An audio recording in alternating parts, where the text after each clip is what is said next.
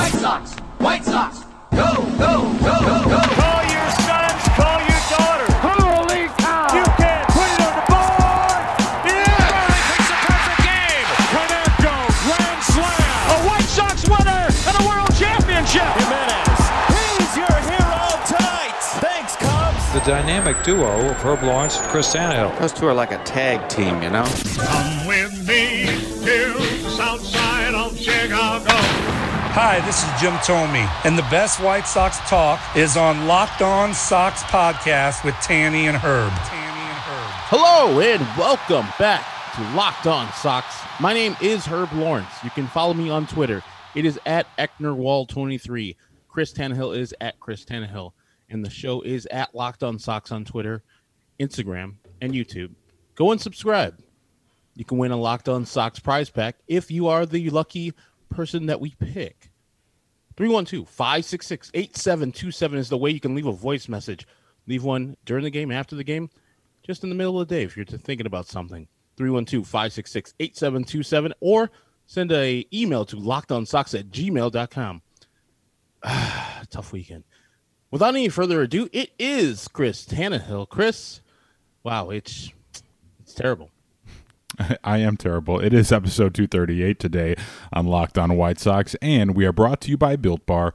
Go to BuiltBar.com and use our promo code LOCKED15, and that'll get you 15% off your next order. And indeed, Herb, it was a tough weekend. And, you know, when I think about what happened this weekend, you know, you have two teams here that are on a collision course, you know, for October. And, you know, sometimes when you're not playing your best baseball on the road, you have a team like the Yankees, you know, it can be tough to win. And when you ground into as many double plays as the White Sox did, and you're just not playing, man, am I hearing things? Are you hearing a whistle or something? Yeah, I was hearing that too.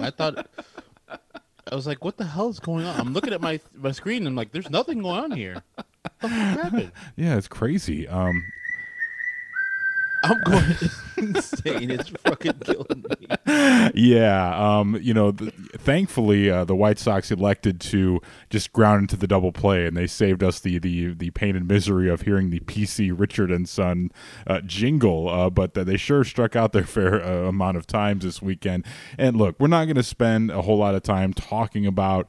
You know, we're not going to basically make grand proclamations about what happened this past weekend with the White Sox. I think that's counterproductive, and it goes against, you know, everything that we stand for as a show. It's all of a sudden get mad. Like, you know, it's frustrating, no doubt. And there's certainly some problematic things that occurred in this weekend series with the Yankees. But seriously, though, when you look at this thing on a whole, we're gonna have some fun today too. I got some bones to pick, and we got some good emails to go through, and I'm looking forward to doing so. But you know, you look at this Yankees team, and they're a team that's playing some really good baseball right now. Starting pitching's been lights out.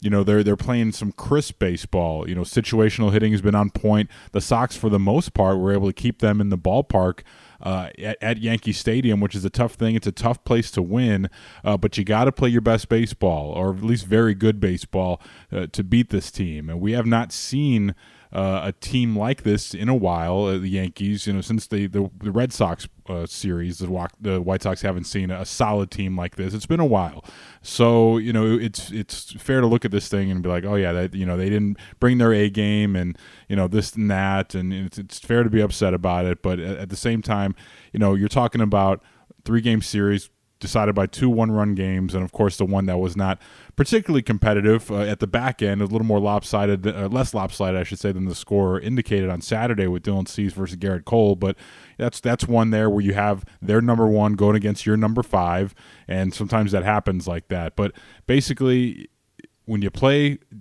poor defense as the White Sox did, when you aren't hitting as the White Sox aren't, it's going to be tough to win in a place like that. And above all, this team, the White Sox, are going to look very different when this team meets the Yankees again, which I believe is in July. And hopefully, if all goes well, they'll meet them again in the postseason, and the White Sox will look dramatically different with, of course, Eloy Jimenez and Luis Robert out there. They could have used those two guys out there this weekend, but where should we start? There were some questionable decisions made by the manager, and a lot of people are harping on that. Me, not so much.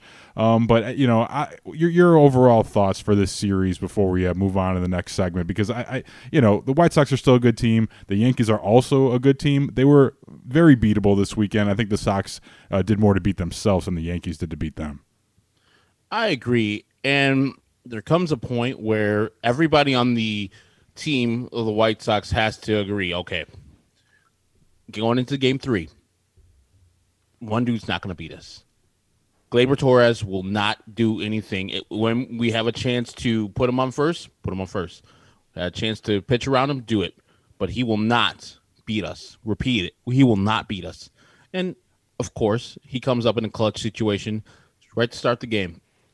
And they elect to pitch to him, and Gleyber makes them pay for it. I don't get it. Is it ego? I don't know what it is. Why are we continuing to challenge a guy that's on fire?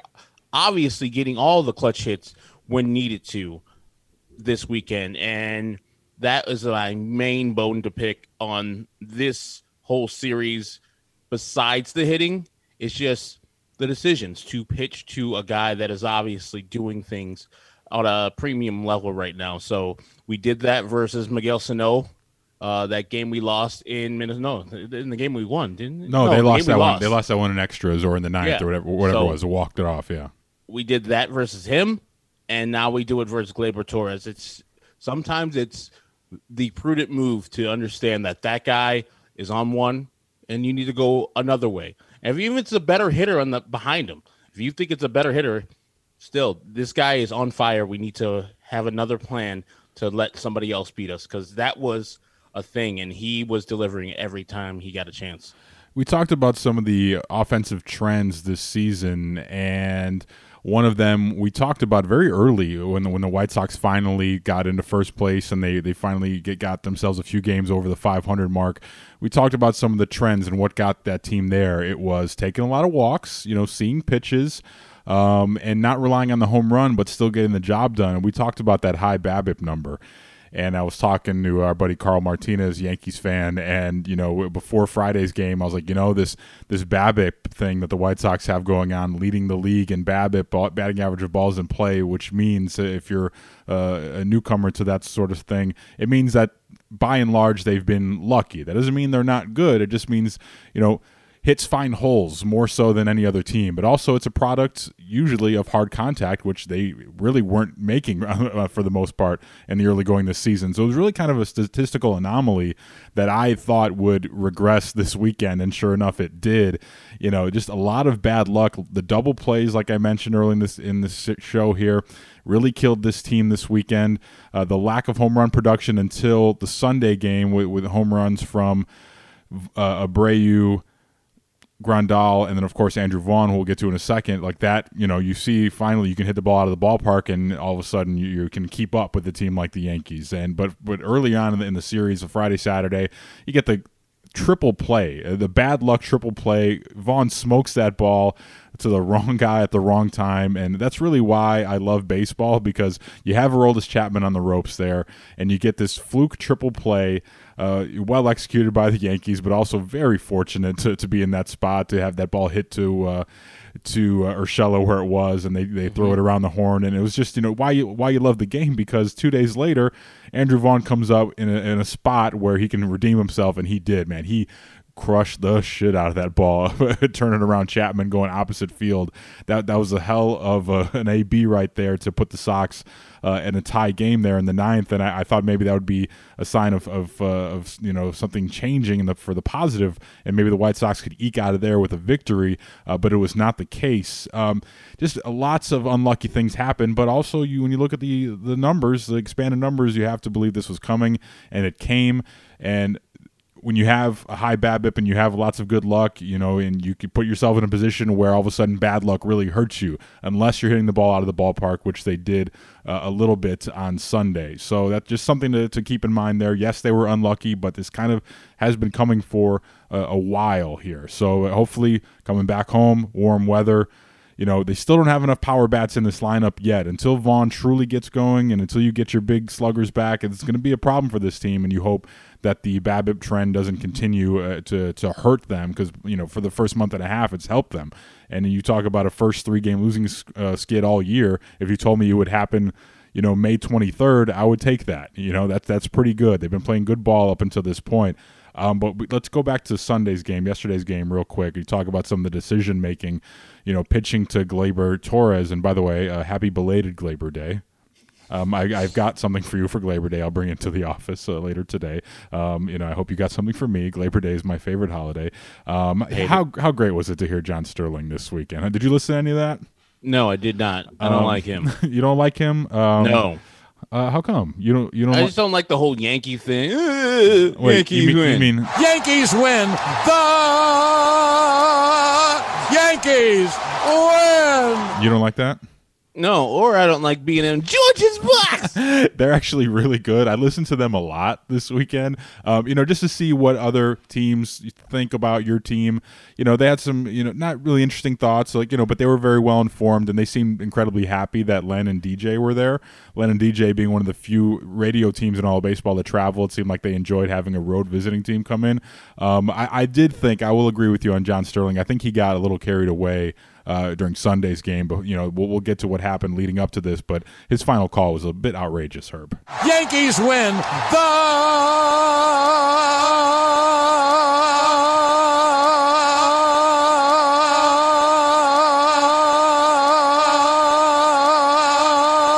Enough. Get it out. We get it. Oh, I thought he was done.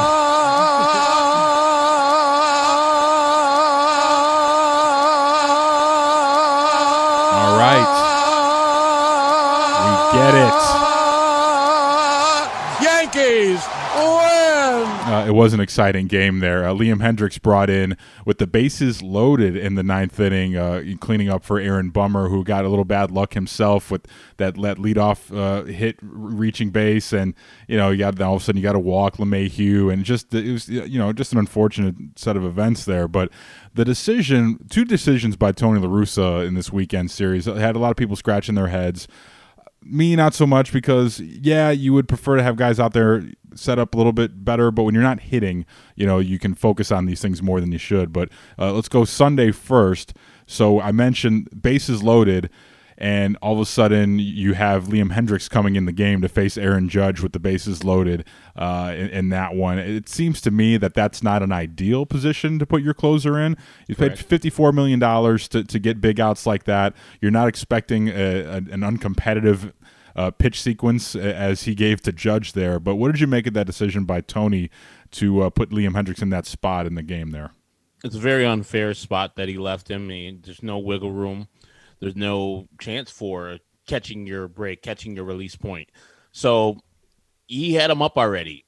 Put him in the game. Give him a clean inning. The whole year I'm about relievers getting clean innings. I know he wants to save him for extras because there's still a save opportunity if the White Sox score in the top of the 10th or the top of the 11th. And you can't win a game until you actually score the runs. So let's get to that point where we can score runs. So you put out your best pitcher. I don't mind him putting up Aaron Bummer, but if you're going to go with Aaron Bummer, go with Aaron Bummer the whole time. Yeah. Whatever pitcher you put out there, that's the pitcher you're going to live or die with. It's a tie game. So which pitcher gives you the best chance to succeed and get to the 10th? And that's what I was thinking. Liam was probably the better move right there. I don't too much mind Aaron Bummer pitching, but pulling the plug on him, then you had no confidence in him. They're in a tough spot with all these games in a row that they have. They're playing every day this week, and with no off days in between here. I kind of see where he's coming from, Tony, that is, but I am not a fan of not giving a guy a clean inning. I agree with you wholeheartedly there, and I understand. The thing though about having Liam Hendriks for the 10th, it's like, if you save him and then you don't get there, then what? But then, by the way, the 10th inning is nothing but an oddity anyway with the runner on second base. Like that's a tough spot to put a guy in. So you put your guy in the 9th inning where the inning is clean and he has a fair shot, because a bloop could still win the game. And in the 10th inning with these dumbass rules, like and then what? That you save your closer for that. It's kind of a weird situation there for your highest paid and arguably best reliever. Cody Hoyer wasn't out there enough this weekend, I would say. And go back to Friday's game, the Evan Marshall thing. Evan Marshall's given up hard contact, and he's left out there to finish off the 9th, and the Yankees walk it off. And the odd thing about that is Hendriks was actually warming before that inning. So the idea was in Tony's mind, okay, if the Sox take the lead here, then I'll have Hendriks to close it out. But, of course, the Sox end up not taking the lead. It was over before you could blink after that triple play. But I thought, after seeing the Yankees do it, and I know they're at home, so it's a little different, but they have Chapman out there for the most high leverage outs in the 9th inning.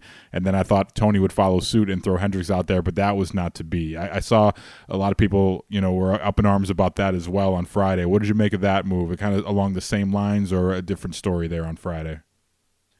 Kind of on the same lines there. Like, lose on the best guy you got. Like when we lost with Hendriks out there the other day, I felt like he wasn't doing the premium things that he usually does because the cleats weren't clear of mud. He wasn't getting his landing spot good. The balls were high, and so he didn't do the job. But then he came in the next day in the high leverage situation to get the save. I think Tony I'm putting in Liam Hendriks when it's a save situation or he needs work. Not, hey, it's a chance to get to the next. Yeah. Give me this guy right now. He's my best pitcher. That's why he makes the money. Get me to the next. And I'll worry about the next inning. But we don't get there unless we have our best opportunity. And there's no way he thinks that Evan Marshall is the best pitcher in that regard. He had Liam Hendriks warming. I think anytime you have your closer warming, the only time you take him down is when you score like a lot of runs and it's not a safe situation anymore. He doesn't need to throw, put somebody else in. Otherwise, if you're getting that man up specifically, he's got to pitch. Whatever, like if you're getting him up just by himself, not anybody else, and then the inning goes the way that you don't think it's going to happen, and you keep the pitcher in from the 8th inning, fine. But if you put this guy up, you got to get him in the game. There's no reason to go to somebody else in that situation because you got to get to the next inning. And then I don't know if Tony feels the urgency in May games. They're urgent. We need these victories. Losing to the Yankees hurts. Getting swept by the Yankees hurts. It's the first 3-game losing streak. As you said, it hurts. We feel like we're losing momentum. And luckily, the Minnesota Twins did us some favors with Cleveland, or else it would be time for Cleveland be in first place. But now Minnesota's only 9.5 out. Also, Franmil Reyes out 5 to 7 weeks for the Indians as well. So they caught a couple of tough breaks there. But I was told, Herb, that Tony La Russa is a master of the bullpens. He pioneered everyone having their own role with clean innings. And I just feel like when you have 2 one-run games in a series against a potential American League Championship Series preview, and you throw your top-tier free agents, the guy you threw all the money at, you throw him out there one time, and you leave him on the table on Friday nights without even getting him in the game. I just don't think that makes a whole lot of sense. But let's earmark this show for September, and I think it's a conversation that's worth having later on in the year, because managers do. One of the things they can do to help their team win in the big picture is manage their bullpen early on in the season and not go to the well too often early in the season. Well, let's earmark this show for September. Hopefully the White Sox are in a position to clinch and Hendriks is firing on all cylinders and this thing kind of takes shape a little better and a little more aesthetically pleasing to us anyway. But I'm wondering if that is part of it, if it's saving him. You saw Ruiz today in a high leverage spot. there was the unearned run there. Otherwise, that would have worked, and people were so angry about throwing Ruiz out there, but he's been pretty good lately, and that's another thing. We saw him in Boston. Tony threw him out there in a high-leverage spot. Now, you saw him in New York in a high-leverage spot. I think these are all – I think Tony's playing chess here with the bullpen pieces. I do think there is value in throwing guys in unconventional spots and putting guys in positions that, on paper – seem like that would be tough to succeed. I don't know how the players would feel about it, but now if you have Liam Hendriks coming in a bases-loaded situation later on this week, even against the Cardinals, or in the eighth inning, like in a spot earlier on the ball game, then it won't be so foreign to him. But I just if I was Liam Hendriks, I would not be thrilled with my usage in that spot because you have. If you have no feel, the game's over. Clearly, he had no feel for the strike zone, and the game was over like that. So we'll monitor this bullpen thing and see how it works out, but I'm not a fan of it, and people were so mad. And I think Tony has become the avatar of whenever people get angry about the team this year, and whenever they lose, got to be Tony's fault. Oh, it's got to be. You score one run on Friday. Tony, what are you doing, Tony? Liam Hendriks is still out there. Like, you're not going to win many games by scoring only one run, and you'd have had bad luck in that one. But it's just it's getting old, and I understand where people are upset, but this team's got to perform better. They got to start hitting better, and you're not going to win against the top-tier teams playing like they did this weekend. So any last thoughts of this Yankee series before we move on to some bigger picture stuff and some fun stuff next segment? The Yankees are good. I don't think they're great. I think the White Sox with the full staff kills Garrett Cole. His stuff was not premium, and he still didn't scoring runs. I think the White Sox are just in a slump as a team. They've been since they left Minnesota. And so I'm encouraged as much as you can after getting swept. Yeah. Because I know that team is not better than my team. So, yeah. I know that they didn't have Stanton, but that's a common theme. He's always hurt. So yeah, we're good. I think we can battle that. Jordan Montgomery thing is not a thing that I'm worried about, and neither is Jameson Taillon. Oh. And we, of course, both times we faced that bum, Aroldis Chapman, got to him. So I'm not even worried about that. Enjoy your triple play, you bum. Yeah, that hard as shit. And then the next day you saw what happened, bum. Yeah, it didn't help that TA's not hitting either. Like, that really kills this team when TA's not setting the tone. But Abreu did come around, and the funny thing about Abreu is, real quick here, he often puts too much on his shoulders, but I think a weekend like this, they really needed him to step up, and it took him till Sunday to finally yank one out of the ballpark. But it looks like he's still playing hurt a little bit. Like, he stumbled out of the box early on in that game, and it looks like he's still nursing that bad ankle. So they do need him sometimes. Like, it's not far-fetched to think if you're Jose Abreu, man, this team needs me. Right now they do.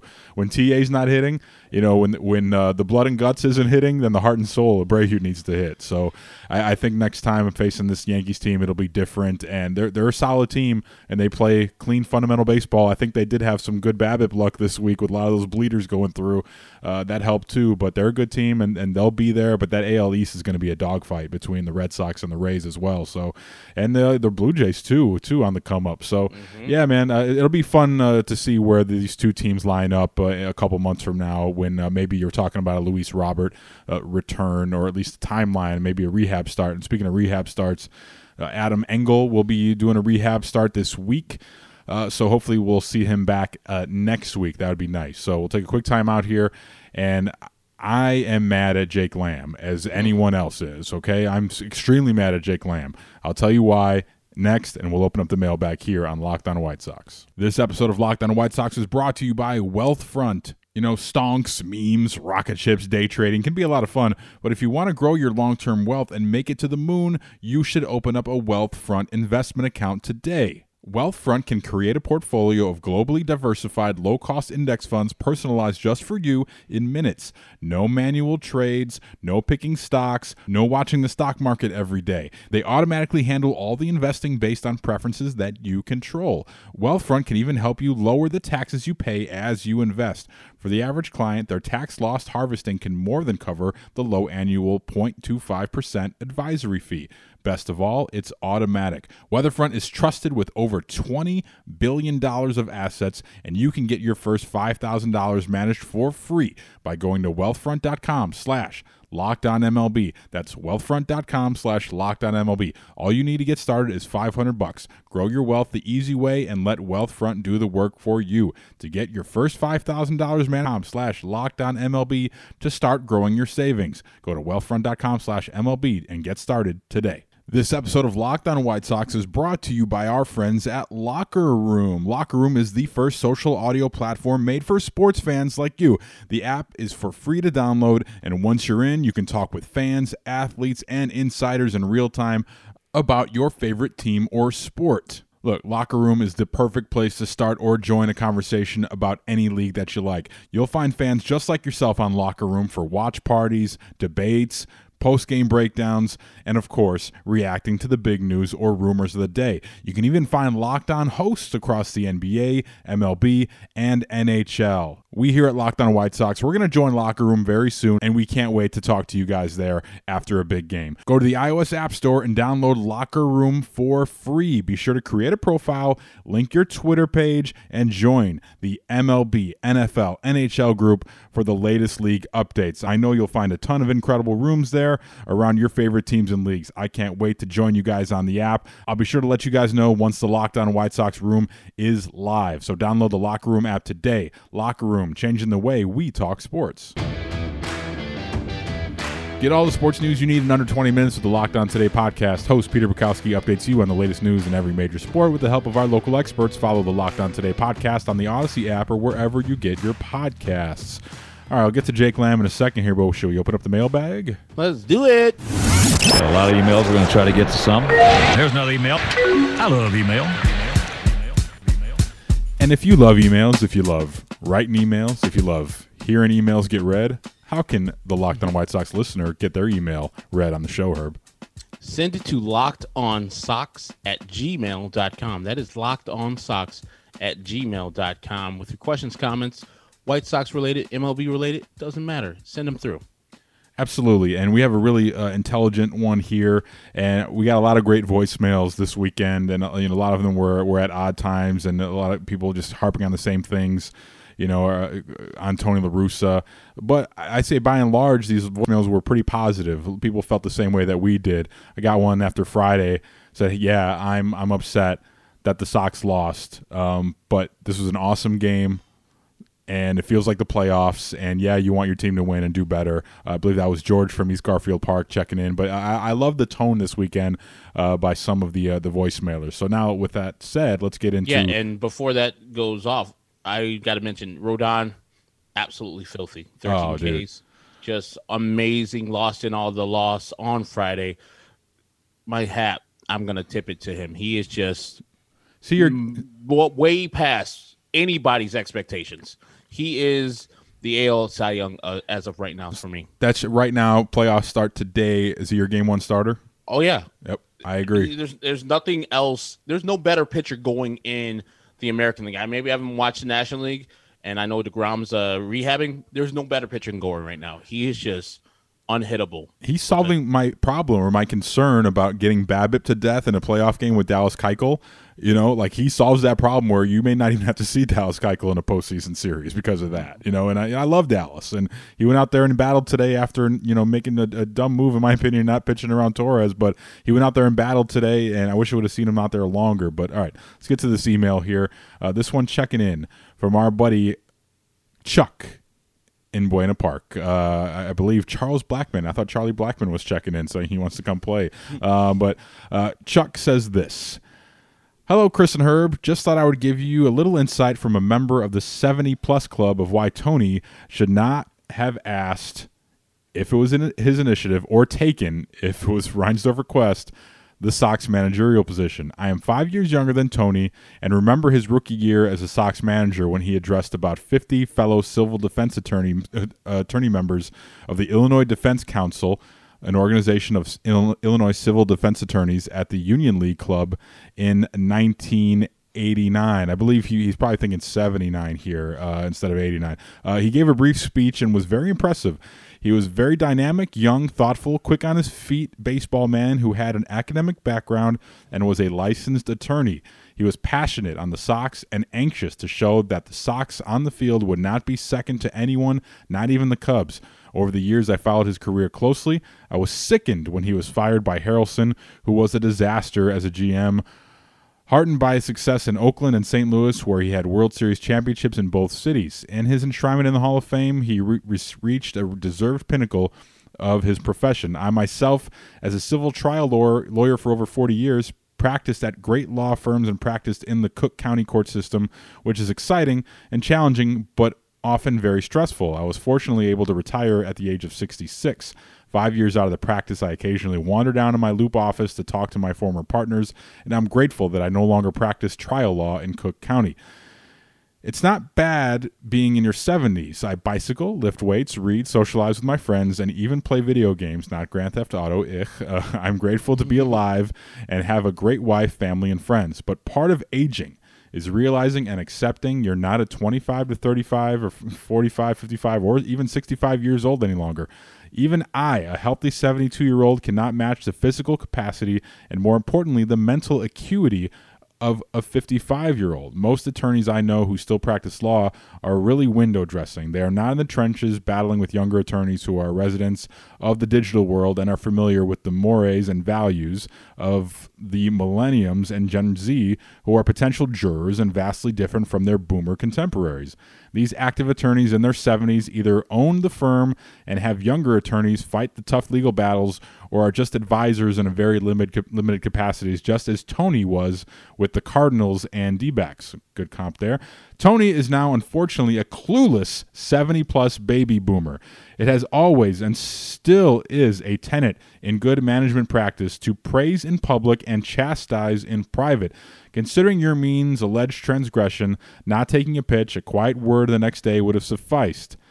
You cannot be a guardian of the game using a 1960s code of conduct and manage a 21st century baseball team. A clue to Tony's mentality was that he asked Hall of Fame officials if his current stint with the Sox would jeopardize his Hall of Fame enshrinement, and they said it would not. At that point, he probably thought there was a chance to burnish the monument, notably break the all-time managerial wins record of Connie Mack. Instead, he might bulldoze his monument down. As the summer goes on, the stress of travel, heat, split-second managerial decisions, and the public eye takes a toll on decades younger men and will not be any kinder to a 75-year-old man who should know better even if he is enshrined in the Hall of Fame. The only MLB geezer manager who succeeded in his role was lovable, curmudgeonly beloved Yankee Casey Stengel, a Hall of Fame member who was hired by the newly formed Mets for comic relief. He was entertaining in the early 60s, bemoaning about his 100-plus lost Mets teams because the Mets were so terrible at the time. In conclusion, the Sox are World Series contenders. I hope I am wrong about Tony. I do not think I am. Please, Tony, reconsider. Say you have a health issue. Enjoy the fruits of your labor. Go home, play with your grandkids, and bitch about the younger generation with your contemporaries. Obliviousness to the world around you is bad at any age, and is bad at 75 and up, unlike at a younger age, is much less excusable. A responsible older adult knows his limitations and with wisdom, often begrudgingly, accepts them. Thanks again for a passionate, insightful, and thoughtful, occasionally too spicy program. Oh, sorry, Chuck. That's Chuck from Buena Park with a very well thought out email about Tony La Russa there. Very well said by Chuck with comps from a similar field. Chuck was not a baseball manager with baseball pants, but he was an attorney. So I think that's useful insight right there. And I kind of agree after what we've seen this week from Tony and the younger players, but I don't think it's going to matter in the big picture. What about you, Herb? I don't think it will, but as everybody says, when people who are older get a job, but he's sharp as a tack, though. Like, you got to give that caveat always. Like, we're hiring this guy, he's like 65, but he's sharp as a tack still. Like, that's a normal thing where you're not as mental acuity is not as good as it was when you were in your 30s, as you're in your 40s or 50s.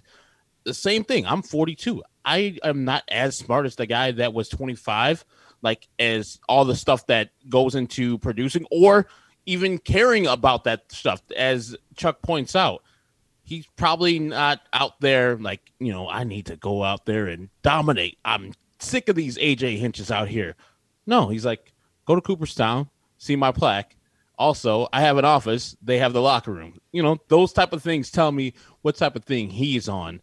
He's running on his old thing and not even caring about, you know, the new guys, how to relate to them. He's like, I'm a Hall of Famer. They need to relate to me. And that's the wrong way to go about it.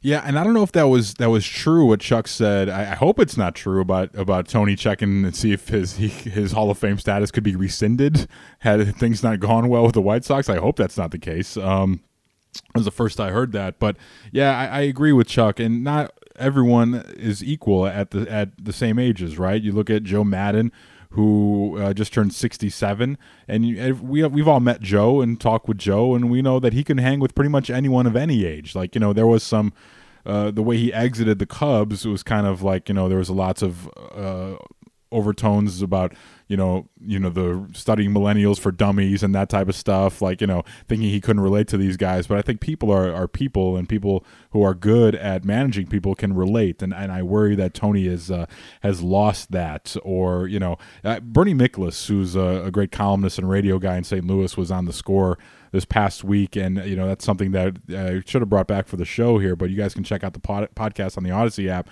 But Bernie was sort of selling on the fact that Tony creates this. He's running from the Tony La Russa playbook right now, where this whole thing where he likes this air of mystery when his team comes into town. Like, what's going on over there? There's a lot of drama, and boy, they carry themselves with a lot of confidence and swag, and you know, they like. Tony likes his teams to be in the minds rent-free of the opposing team, but also that he is cool with creating a rift in the clubhouse if it's at his expense, because he knows that will only galvanize the players, and which it has so far. And that's why we talked about it last week, how I'm not concerned about the unity in this clubhouse. But Bernie Miklasz was saying that Tony is totally cool with him being the bad guy if it bonds the clubhouse one way or another, because we all know that's the most important thing, is that the clubhouse is in good shape. So thank you, Chuck, for the email. And real quick here, I don't even know if we have time for this. I'll have to get to Jake Lamb later on, because we are out of time here, and I want to watch The Mayor of Easttown with my wife. We'll take a quick time out here. Who is that? That's a show on HBO. Oh, okay. Yeah, we'll take a quick time out here. Rich people with HBO. Yeah, using my parents' login, though. Back after this on Locked On White Sox. Locked On White Sox is brought to you by BetOnline. BetOnline is the fastest and easiest way to bet on all your sports action. Baseball season is in full swing, and you can track all the action at BetOnline. There's so many things you could bet on each and every day at betonline.ag.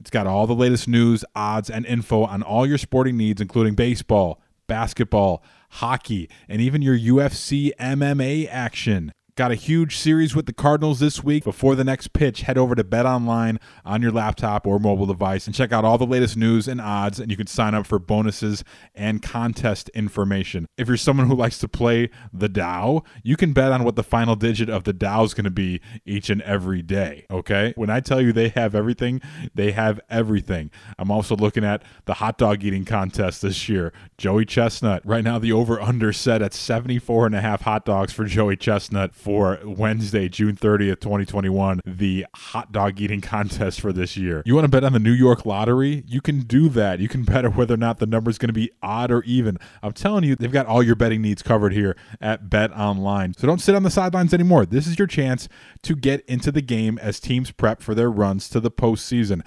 Head to the website or use your mobile device to sign up today and receive a 50% welcome bonus on your first deposit. BetOnline, your online sportsbook experts, and don't forget our promo code Locked On at BetOnline. That's promo code Locked On for your 50% welcome bonus. All right, we'll get to Jake Lamb some other time. Hopefully it'll be a blowout tonight against the Cardinals, and we'll just have some more fun. But Cardinal series, baby. Tony and his old team going at it. Tough pitching matchups. It's going to be a good series if you like starting pitching.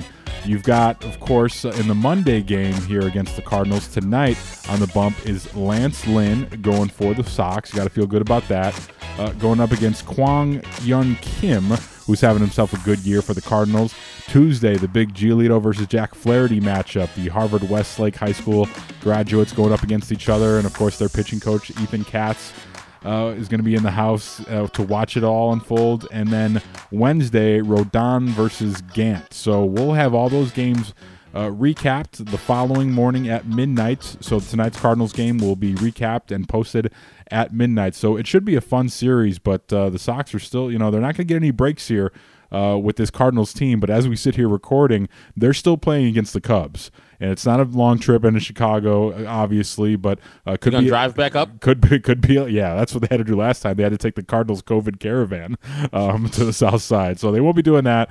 But kicking the shit out of the White Sox. Yeah, exactly. They do that for superstition ways. They really did. Was that the maddest we've ever been on this show after that Cardinals doubleheader loss? The doubleheader. Oh, Jesus Christ. Yeah, I could still hear the echoes of us cursing out Nomar Mazara here in my basement. But maybe the Cubs and Cardinals can keep this one going into the wee hours of the morning here. But it's going to be a tough series. And, a quick note about this Cardinals series. This is huge. It's from Jesse Rogers on Twitter, covers the Cubs for ESPN. Joe West will tie the record for most games umpired on Monday and then break the record on Tuesday when the White Sox host the Cardinals. And then retire, please, on Wednesday. If anyone could make the moment about him, even more so about him just laying his gear down at home plate and retiring and waving off the crowd everyone's flipping him off, that would be great. But those games Monday, tonight, will be on ESPN television. So they need to roll Hawk out of retirement here for Tuesday's game to congratulate Joe West live after that game becomes official there. So, yeah, man. Isn't that game also on local TV alongside ESPN? So you don't have to listen to whoever it is, Boog Shambi. I don't even know if he does that anymore because he does all the Cubs stuff now. Right. Yeah, I don't know. Because yesterday or Saturday night's Fox game with Joe Buck, that was the only one. That was the only option you had.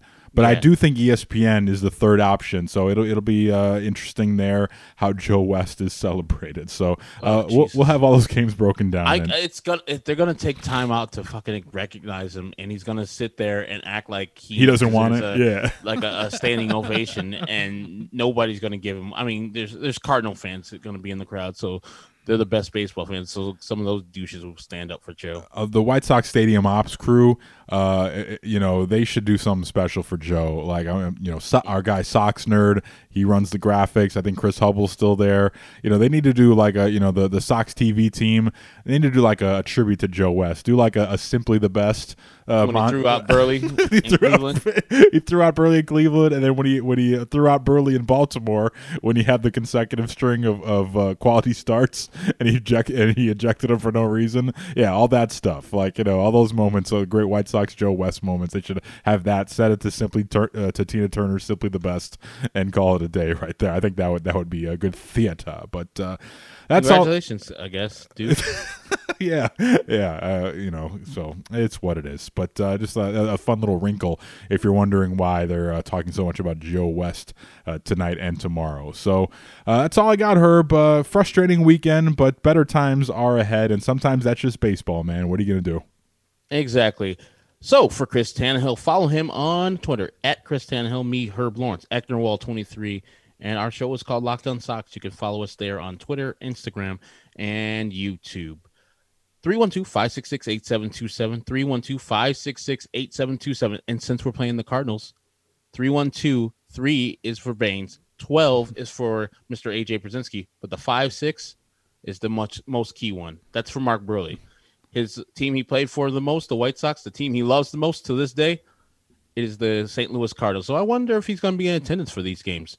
Maybe if they go back down to San Luis. Well, it was funny. You see Big Hurt got him for the Hanging with the Hurt show. Like, I'm surprised. I haven't seen it yet. I haven't watched it yet either. I'm going to, though, but I'm surprised they were able to get him out of a deer stand long enough to get down in front of a camera and get down this Zoom. But, yeah, shout out to Big Hurt getting Mark Burley on the show. I'm going to check that out. But, yeah, 312-566-8727 for the voicemail.